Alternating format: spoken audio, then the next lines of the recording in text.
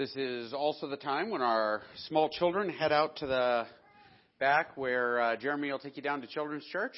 So if you're a small child and you want to avoid having to listen to me for the next, 20-ish minutes, this is the time to head for the hills. So let's pray in preparation for the message this morning. Heavenly Father, I pray that you be with me as I preach the word this morning. Help me to be faithful. Help me to point to you over and over again. Help me to listen to the Spirit's movements, and most of all, Lord, help me to not get in the way. I pray that my tendency to say what I think or to speak my mind would not be what kind of works out here today, Lord, but that instead it would be your heart and your scriptures and your Spirit that are heard and encountered through this message. I pray that the folks who are here would hear you and know you more through this time of preaching. In Jesus' name, amen. So I was walking past the sanctuary earlier, and Rebecca was sitting at the piano. I told her I was going to work this into the sermon, and here we are. And she was playing, was it Mozart? She was playing Mozart, and she was playing it. It depends on who you ask. If you ask her, she would say she was playing it badly, and I would say it was spectacular because, I can't play piano. And I walked in, and I was thinking, I would give anything to be able to play piano like she plays it.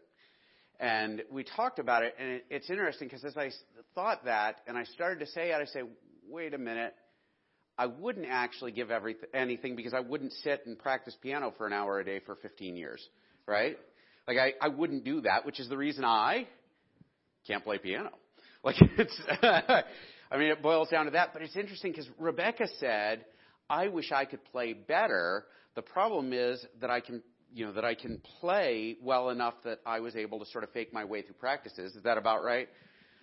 For years. And so I would be able to play better if I was willing to practice more. It's kind of odd, isn't it? But as we get into the text today, here's what we're doing.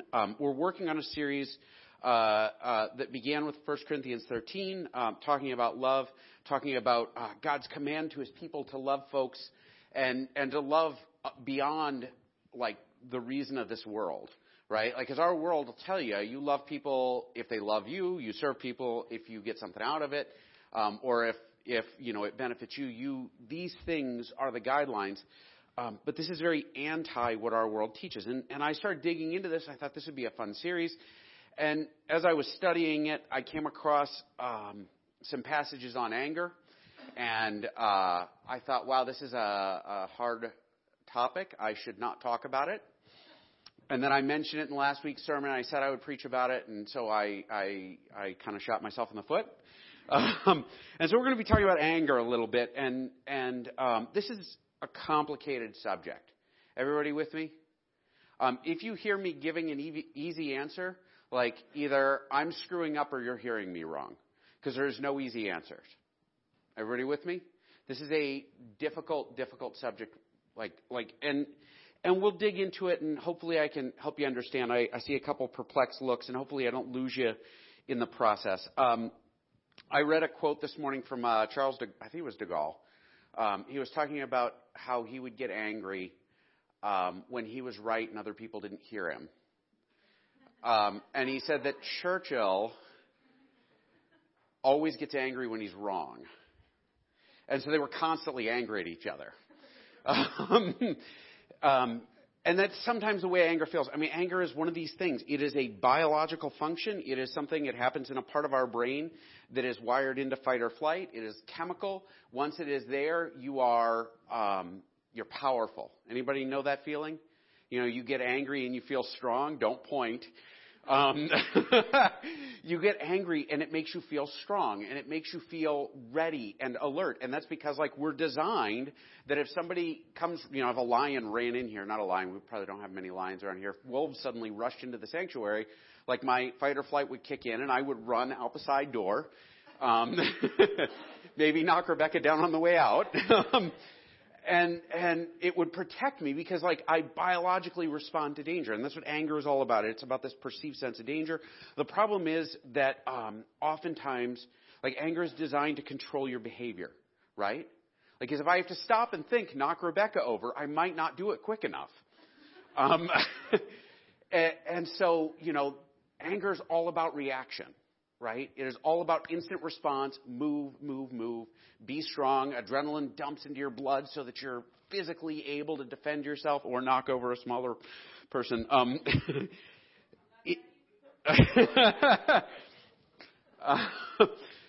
Well, anyway, I'm going to keep going. Maybe I have a lot of experience running away from bullies and knocking over other people. You don't know. So as we dive into it, the series so far, again, 1 Corinthians 13. Last week we talked about this, the greatest commandments. Love God more than anything and love your neighbor as yourself. And it would be a lot easier to love your neighbor as you love yourself if they would just stop being obnoxious. Isn't it true? Like, I would love, other people in traffic so much better if they would just get out of the way. I would love people, like, in politics if they would just realize that I'm right. I would love, it is the truth of it. But loving people the way you love yourself sort of steps beyond that. It steps beyond sort of this inclination. And 1 Corinthians 13 actually plays that out well. It talks about it doesn't demand its own way. Because learning to love folks means putting your own way aside. It means putting your own glorification aside. It means putting your own fulfillment aside. And that, ladies and gentlemen, is hard, right? And a lot of times we meet folks who are like that in little bits and pieces, and usually they talk like Rebecca. I wish I was better. I'd be better if. And we say, you know what, I'd give anything if I could hold my temper the way, except for actually working on it. You know what I mean? Like, I would give anything to hold my temper better except for, like, giving up my own way or, like, learning to be patient. That's a bad word in my house. Except when we apply it to the kids. It is hard. And so as we dive into this stuff, part of the reason that it's textually hard is because it is personally hard. Okay? Like, part of this is about learning to be like Christ. And becoming Christ-like is hard. In fact, it is intensely difficult. It is difficult at a whole other level. And I mentioned Jesus because Jesus is the perfect example of this. Like, we see Jesus like embody this stuff over and over and over again. And so we're going to turn to him as an example. But we're going to start out actually in Psalms. This is Psalms 37, 7 and 9. Be still before the Lord and wait patiently on him. Do not fret when people succeed in their ways, when they carry out their wicked schemes. Refrain from anger and turn from wrath. Do not fret. It only leads to evil. I'm going to read that line again. Refrain from anger and and turn from wrath. Do not fret. It only leads to evil. For those who are evil will be destroyed, but those who hope in the Lord will inherit the land. What Psalm's talking about here is that anger, as a rule, like, generally leads to us doing evil things. And in fact, actually, I'm going to rephrase this a little bit. When I worked at the children's home, we used to say to folks all the time, anger makes you stupid. Anybody else experience this? The moment you get angry, you are 110% more likely to do something or say something that you probably shouldn't, right? I forever and ever and ever, and it's weird that it's like been 15, 16 years. My wife, when we were dating, she gave me a coffee cup. And I have looked, actually, every year I look, I'll get it in my head. I can find this thing. And I look for it. And it is a cup that I loved it. And I loved that she gave it to me and everything else. But one day we were arguing. I walked out to the garage to leave. I was carrying my coffee cup, and I was so mad at my wife that I threw it against the garage wall, right? Would I have done that had I thought about it? Probably not, because it didn't help me win the argument, and I lost my favorite coffee cup, right? Like, it was dumb.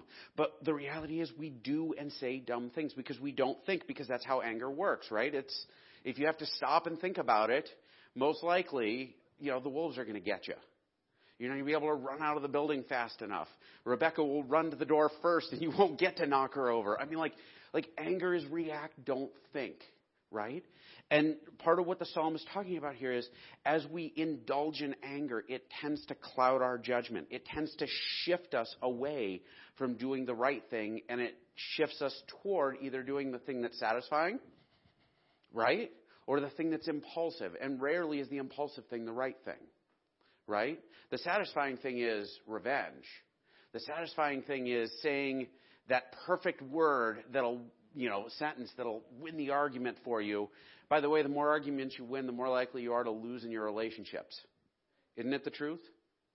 I mean, you win every argument against your wife, guess what's going to happen? She ain't going to like you very much, right? You become like Churchill and de Gaulle. She'll be mad because she's wrong, and you're mad because she won't listen. Or vice versa. This is bad marriage advice corner.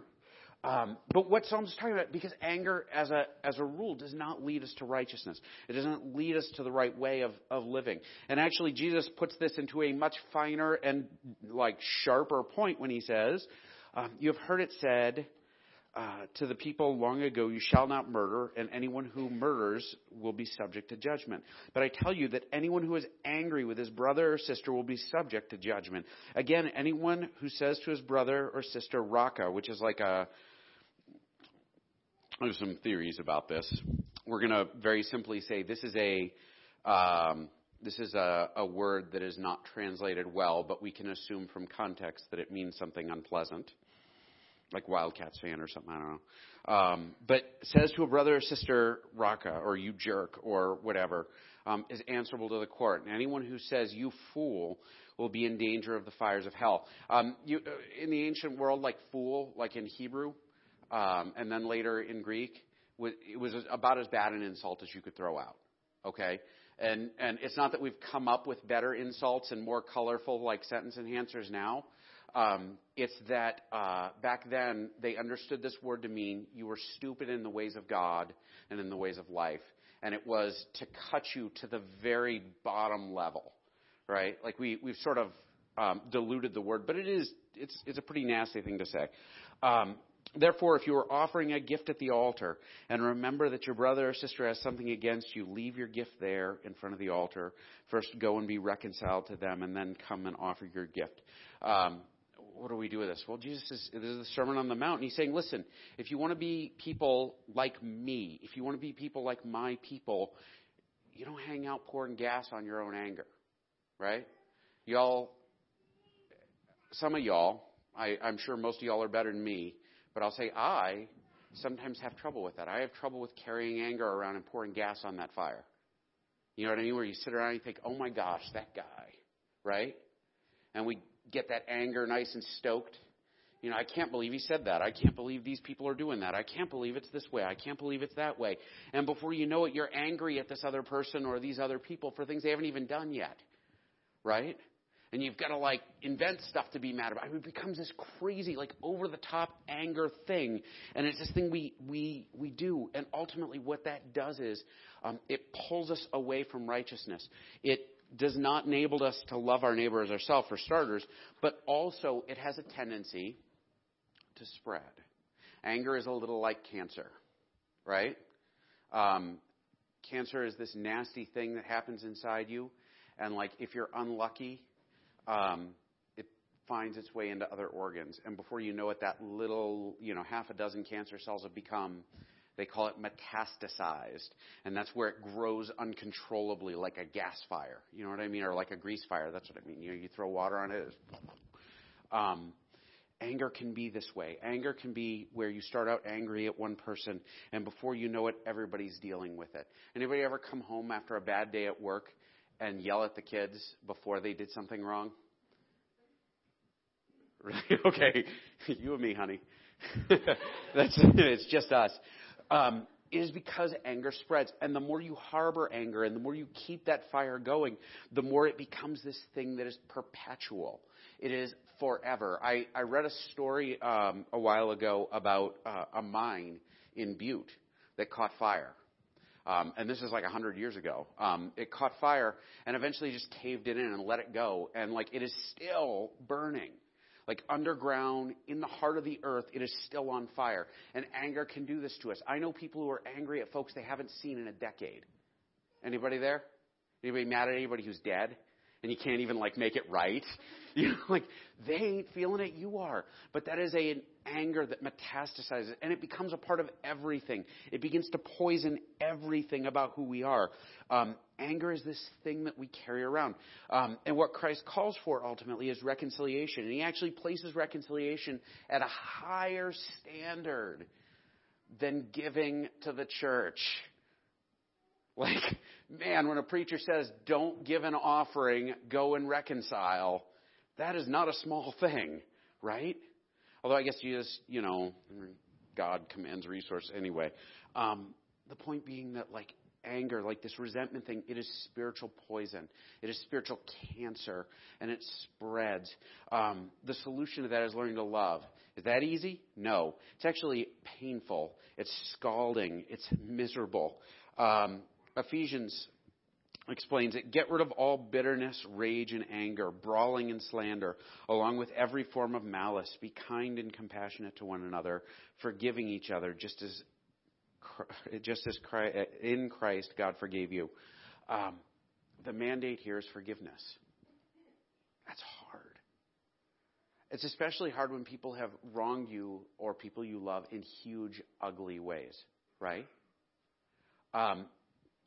One of the things that I learned in AA, actually, was kind of a cool thing. As you watch folks in these meetings and you hear them talk, eventually, if you pay close enough attention, you realize that, like, other people's sins are your sins, and, like, other people can be fantastic mirrors. But that, like, requires a level of humility that's not easy, right? I look at other folks and I say, oh, well, I can't believe that guy is doing that. If I back up and think about it hard enough, I can come up with times I have done that, or I'm currently doing that, and I can say, oh, wow, I need to kind of get my own self right? The advantage of, like, slowing down and not being angry, because when you're angry, you can't look at the other guy and try to identify with him, right? You can't empathize with him. You only want to throttle him. It's true, right? Like, it is the truth. We look and say, you know what? I have been that guy. I have done these things. I have, you know, or even if we can't immediately relate, we might back up and say, you know what? Standing before God, I got no innocence of my own. Like, honestly, if I got to stand before God on my own merit, heck, if I got to stand before you guys on my own merit, I'm in trouble. And y'all ain't God, right? And the reality is the only reason I can stand before God and I can stand before y'all is because Christ carried my sin for me, died on the cross, bore God's wrath on my behalf, and I am a new creation in Christ. In Christ I am forgiven, I am made new, I am purified, I am made holy. I am right before God because of God's mercy in Christ. And we're called to offer the same thing. That's actually the last line there. Just as in Christ God forgave you. I'm going to quick disclaimer here. Forgive and love does not mean ignore. Got it? I love my children. I love my children. I would bleed to death for them. I love them. I think any other parent in the room would say the same thing, right? However, there are times that I cannot ignore what they are doing, and I must respond. I know folks who will allow other people to abuse them and say, oh, but I got to love them and I got to forgive them. No, you can love and forgive without being abused, without being a victim, right? It doesn't mean be stupid. It doesn't mean condone evil. And in fact, actually, sometimes it requires some strong response. So far we've dug into this, and there's all of this, like, step away from anger, put anger away, forgive, let go of this, be at peace, you know, be like Jesus, all this other stuff. We're going to dive into some Gospels here, and this is the counterpoint. This is where this stuff gets complicated. This is Mark 3, 1-6. Another time, Jesus went into the synagogue, and a man with a shriveled hand was there. Some of them were looking for a reason to accuse Jesus, so they watched him closely to see if he would heal on the Sabbath. Jesus said to the man with the shriveled hand, stand up in front of everyone. Then Jesus asked them, which is lawful on the Sabbath, to do good or to do evil, to save life or to kill? But they remained silent. He looked around at them in anger and, deeply distressed at their stubborn hearts, said to the man, "Stretch out your hand." He stretched it out, and his hand was completely restored. Then the Pharisees went out and began to plot with the Herodians that they might kill Jesus. This is the only time in the Scriptures the Herodians are mentioned. The assumption is that they are people who supported Herod as kind of the good guy hero. This is not Herod the Great. It is his son. Still kind of a big turkey. He's the guy who cut off John the Baptist's head, who the Pharisees actually kind of liked John the Baptist. They didn't love him. They had conflicts, but they actually went and joined up with their enemies, their natural enemies, to plot against Christ because they were angry at him, because their hearts were hard, because they were bitter. By the way, that is a sign of what anger will do to you, right? Like, it is a weird thing. Like, anybody ever pair up with somebody to commiserate and you don't like them that much, but you're willing to sit around and talk about how much you don't like that other guy because you really don't like that other guy? Or you pair up with somebody who's kind of a big jerk and you gripe about that politician that's horrible, and you're just happy that they agree that that guy's horrible. Anger and bitterness, and it kills our hearts. It's awful. Like, when the only thing, what Christ did there was, mind you, he asked, "Hey, should I heal this guy? Right? Is it okay to heal on the Sabbath? Should I do good? Should I do evil? Should I save life or kill?" And they won't answer. And the reason Christ gets angry, and the line there is anger. He looked around at them in anger, and he was deeply distressed at their stubborn hearts. He turned to the man and he healed him. And so what Christ does, he experiences anger. The Greek form there means passing or transient, meaning he got angry. The anger was intense and the anger passed. And he used the anger actually to heal a guy. That's powerful, isn't it? Or Shadakia, I don't want to use me as an example of this. Never mind. I knew a guy who was a therapist years ago who worked with addiction clients, and he sat down one day and he was doing group, and I talked to him afterwards, and he told me this. He's like, "Man, I just heard the worst story I've ever heard in my whole life, and I am so angry. My blood is boiling. I'm seeing red at the way that this person was abused and mistreated. I cannot believe how angry I am." And then I asked him, "Well, what are you going to do?" "Well, I'm going to work harder." Man. I met a fellow who dealt with foster care professionally, and he was enraged by the things that he encountered in the state's foster care system. And so he started a foster care program with the intent of doing it better. Sometimes with our anger, we destroy, right? Sometimes we attack. Sometimes we tear and we fight. Sometimes we knock Rebecca over to get away. Sometimes, there are all of these things we do. If we look at Christ's example here, what Christ does is he makes the world better when he gets angry. He heals from a position of anger. What is that? That is loving, right? Did he ignore it? No. Did he let it go? No. Did he confront it? Yes. And he used it ultimately to make the world better. That's no small thing. Because usually our inclination when we get angry is to indulge and be powerful and fight and win, right? And in reality, when it becomes about us winning and not about glorifying God, then it's not really the right way. What we see in Christ's behavior there is he glorifies God with his anger. This is John 2. This is a passage or a story that's related in, I think, all of the Gospels actually, but I picked the John version. When it was almost time for the Jewish Passover, Jesus went up to Jerusalem. In the temple courts, he found people selling cattle, sheep, and doves, and others sitting at tables exchanging money. So he made a whip out of cords, and he drove all of them from the temple courts, both sheep and cattle. He scattered the coins to the money changers and overturned their tables. To those who sold doves, he said, "Get these out of here. Stop turning my Father's house into a market." His disciples remembered that it is written, "Zeal for your house will consume me." There's a lot of discussion around this passage. It is a big, sticky, hard thing Because this is the guy who said, turn the other cheek. When somebody strikes you on your right cheek, turn them the other also. But then also making a whip out of cords is an option sometimes. I mean, what's going on here? Well, Christ sees these folks taking advantage of the temple courts. This would be the outer courts, the court of women and Gentiles, meaning like this is the spot where the people who can't go into the inner courts go to worship. And instead of allowing those people their worship space, people were selling stuff and making pretty good money. There's some hinting in the Talmud that this was a really corrupt, like sort of money-making scheme, that the market was run by the nephew of the high priest, and the high priest was the high priest because he paid a ton of money to get the job, and they kind of like, they worked in synergy to make a whole lot of money off the people coming to worship. The long and short of it is, Christ saw people who were abusing God's house, who were making a profit off of God's, like people worshiping God, were preying on folks who were there to worship.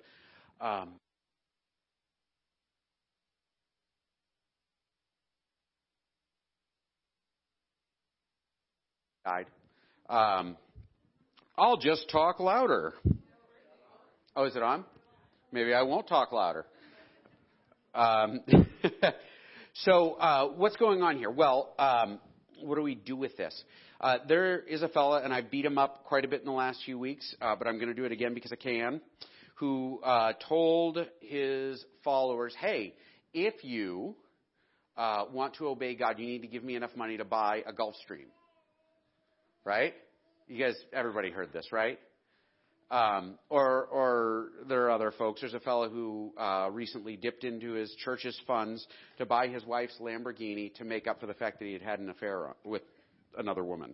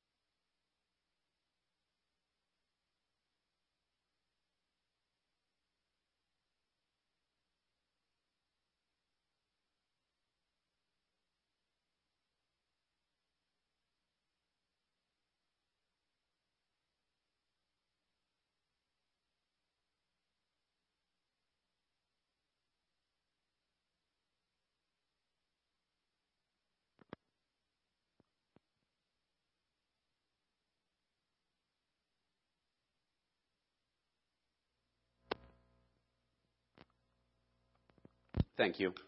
What Paul is doing there is, Paul is getting angry.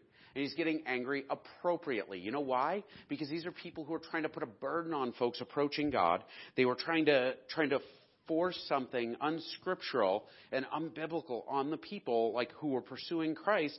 And he got angry. And that is appropriate. And he uses the anger the same way Jesus used his anger to help correct it, to call folks to account, to make things right. That's not a small thing. Because over and over again, what we're going to see is when Christ gets angry, he does so in a way that calls people to account and makes the world better and tries to pull people out of their sin or tries to protect people who are being victimized. This is Luke 11, 43 to 46. Woe to you, Pharisees, because you love the most important seats in the synagogue and respectful greetings in the marketplace. Woe to you, because you are like unmarked graves, which people walk over without knowing it. One of the experts of the law answered him, Teacher, when you say these things, you insult us also. So the teacher of the law is there, and he's like, hey, you can insult the Pharisees, but lay off us. Jesus replied, and you, experts in the law, woe to you because you load people down with burdens and they can hardly, burdens they can hardly carry, and you yourself will not lift a finger to help them. What Jesus is doing there, he's saying, listen, He's calling, this is actually the woes sermon. He stands in amongst the Pharisees and the teachers of the law, and he calls them out. He says, hey, woe to you, woe to you, woe to you. This is like a prophetic way of speaking. Like woe to is an Old Testament prophetic way of saying, God's going to squish you guys. And he calls them, you're like unmarked graves that people walk over, meaning you are dead, and people walk past you not realizing that you are a walking dead man, rotting inside. Man, Jesus is always a nice guy, right? I remember for a long time I thought Jesus was always pleasant to everyone. And in reality, sometimes Jesus said hard things. And you know why he said hard things? He said hard things to folks who were getting in the way of folks encountering God, like knowing God. He called people out. And actually the point of the woe things is repent, guys, knock it off. Get your head straight. Stop being so hard-hearted. Don't glorify yourselves. Glorify God. Help people know God. Like, this is the point. And so what Jesus is doing there is he's saying, get right, guys, in this way. Be right with God this way. He uses his anger to make the world a better place. So I tell you this, and I insist on it in the Lord. This is Ephesians, that you must no longer live as the Gentiles do in the futility of their thinking. They're darkened in their understanding and separated from the life of God because of the ignorance that is in them due to the hardening of their hearts. Having lost all sensitivity, they have given themselves over to sensuality so as to indulge in every kind of impurity, and they are full of greed. That is, however, not the way of life you learned when you heard about Christ and were taught in him in accordance with the truth that is in Jesus. You were taught with regard to your former way of life to put off your old self, which is being corrupt by its own deceitful desires, to be made new in your attitude of your minds, and to put on the new self, created to be like God in true righteousness and holiness. Therefore, each of you must put off falsehood and speak truthfully to your neighbor, for we are all members of one body. In your anger, do not sin. Do not let the sun go down while you are still angry, and do not give the devil a foothold. And so he starts out, he says, listen, don't be like the world. Don't be like these guys who are all hard-hearted. Don't do this, don't do that. Be like Christ. Pursue this way of living. Treat people honestly. Speak honestly. And he comes all the way down to the bottom line here he comes down, like the bottom line, the summary line is, in your anger, do not sin. Do not let the sun go down while you are still angry, and do not give the devil a foothold. What do we do with that? Well, we're going to kind of transition to some application here, right? Anger isn't sin. Got it? Being angry is not sinful. Getting angry, you might be sitting there grinding your teeth at me because I'm talking too long. Or you might be angry at the people around you. Like, these are natural things. We get angry because we're designed to, right? If I didn't get angry when the wolves came running in, I might get eaten instead of Rebecca. That's an awful example. I'm sorry. I should not. I'll focus here. The point being, like anger is a natural thing. What we do with anger is what really plays out. Like, if anger tells us something about ourselves, and gives us an opportunity to grow in Christ-likeness, that's a huge deal. If anger points out to us a spot where God's kingdom is not being served, that's a huge deal. Anger can become a powerful tool in making the world better. It becomes a powerful tool in serving God's like kingdom coming. If we see folks struggling to find something to eat and we go out and we buy them food because we're angry that they're struggling, that's huge, right?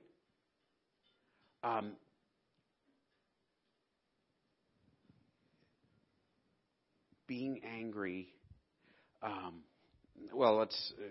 me get back to where I was going here, my rabbit trail. So don't sin in your anger. Don't let the sun go down while you're still angry. Has anybody ever gone to bed angry? Right, so all of us. The thing with laying in bed angry is it gives you a lot of time to think. And I've discovered that I rarely get less angry while I'm laying in bed. Anybody else? Sometimes I wake up less angry. So, to be fair. But generally, I think the idea here is if you allow your anger to fester, if you allow it to get worse, if you allow it to become more infected, you ultimately give the devil a foothold. What does that mean? It is a spot. All right, Anybody ever when you get into a fight, when you get into a physical altercation, one of the coolest things to have on your side is firm ground, right?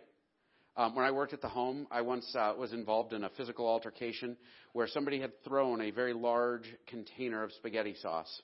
And the spaghetti sauce had slipped all over the floor, and it was everywhere on this linoleum floor. And the angry party who threw the spaghetti sauce then attempted to fight someone, and it was amazing how badly they did because their feet went right out from underneath them and they fell down.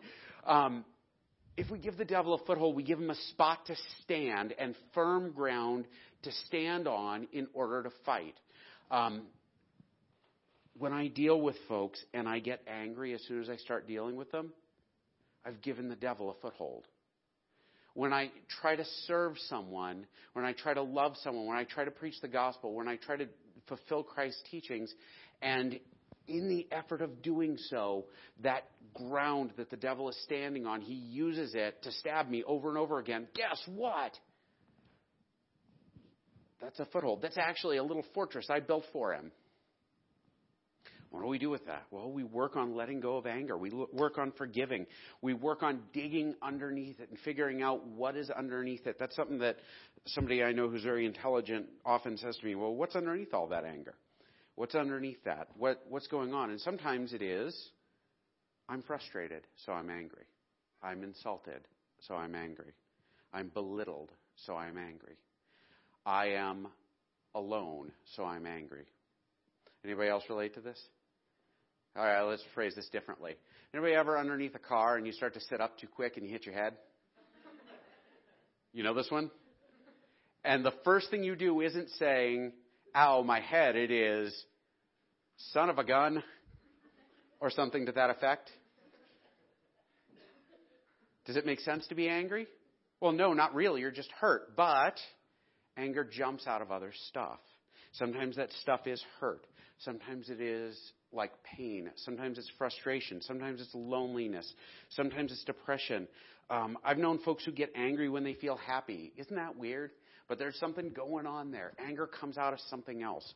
What do we do with that? Well, we resolve it. We dig underneath it and we make it right. I have dandelions in my yard and they will be there forever. Do you know why? Because how I deal with dandelions is I rev up the mower and I run them over. And amazingly, I wake up the next morning and somebody planted more. You know what doesn't ever grow back? There are tulips all over my yard that'll grow every once in a while, but if I run them over with the mower, they don't come back. You get rid of dandelions by digging down, pulling out the roots, right? There's something underneath that makes us angry. I know a guy who was angry at his dad for 40 years. Wrecked his life. Angry at his dad. His dad had been dead for 35 years. But he was still mad at him. And until he dug down and he pulled the root out, that was it. It was just who he was. So what else can we do? My dear brothers and sisters, take note of this. Everyone should be quick to listen, slow to speak, and slow to become angry. Because human anger does not produce the righteousness that God desires. By the way, human anger does not produce the righteousness that God desires. There's a couple of quick things here, right? Quick to listen, slow to speak, slow to become angry. Married people. How many times have you gotten angry at your spouse only to discover that they were saying exactly what they should be saying and you didn't hear them out because you were busy being angry? Oh, I see a lot of nods. Thank you, Rebecca, for being the only one to raise your hand. Listening, sometimes our desire is to get angry and attack because feeling like we feel threatened and we attack and it feels strong because anger is strong. And instead of stopping and saying, wait a minute, can you unpack that for me? Can you explain what you mean? We get angry. Slow down, slow down, slow down. Slow to speak. Anybody ever say the right thing when they were angry? One of the smartest things you can learn to do is shut up.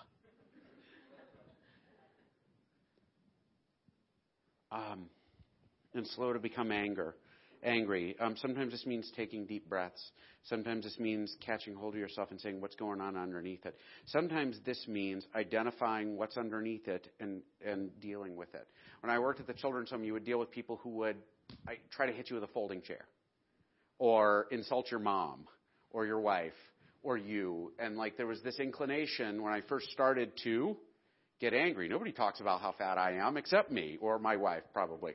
And so you would get angry. And instead, if you could hit the brakes and stop and say, you know what? I don't really care what this person says. It doesn't even make sense.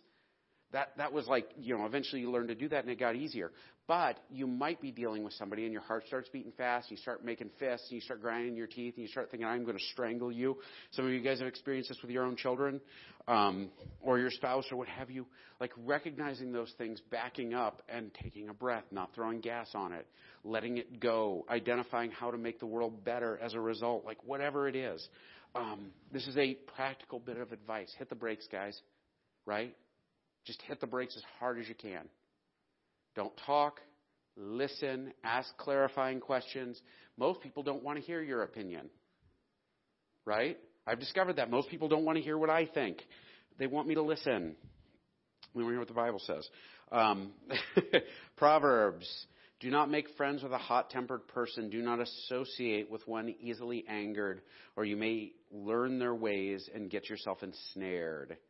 Anybody ever have an angry friend and you spend any time with them and before you know it, you are angry? Isn't it amazing?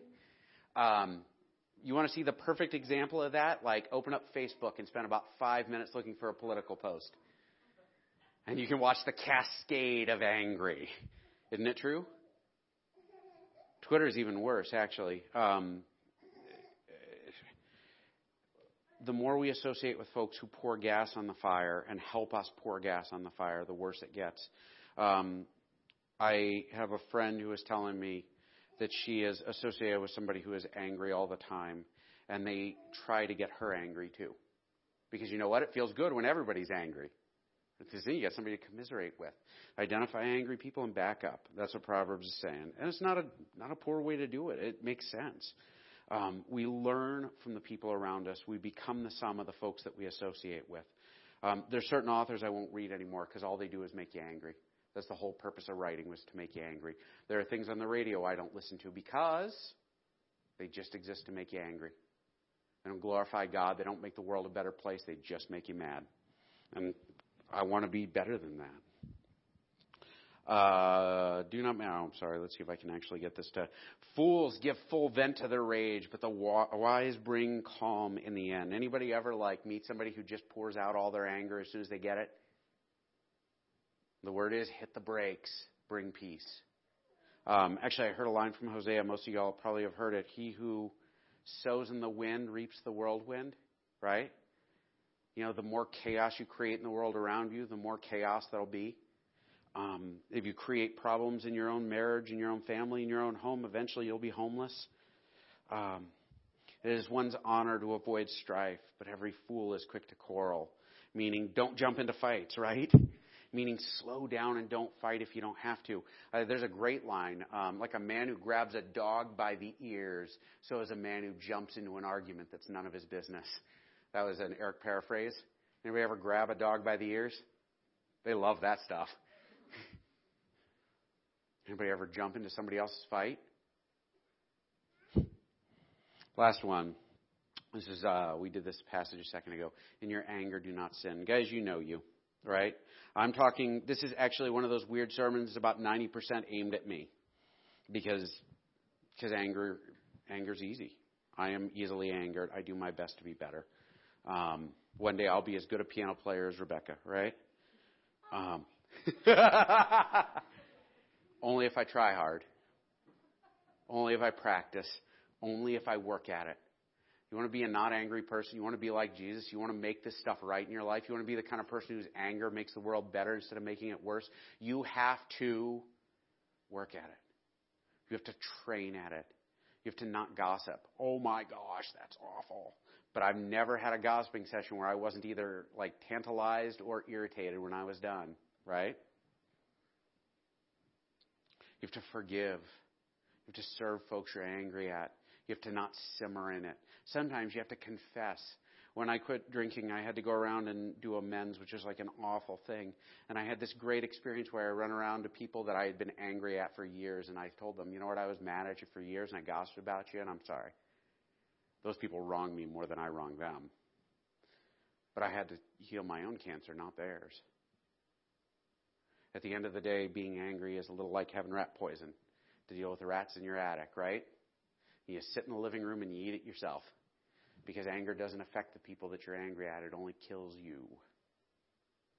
I'm going to close in prayer. My challenge for you this week. I know I'm way long, and I don't feel sorry for it. But my challenge to you is, some of y'all have folks you're angry at. Some of you guys have folks you resent. Some of you guys have folks that you've been carrying anger at for years, and it has changed who you are as a person. My challenge to you this week is, don't let the sun go down on it. Don't let the week go down on it. Deal with it.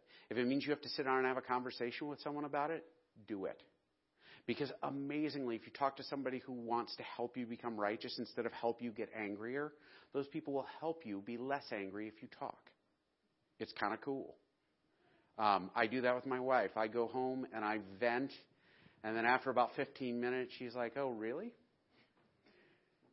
And I'm a little less mad. And she very rarely says, "Oh, yeah, you're right. You should probably go and kill those people," or "You should probably go and burn their house down."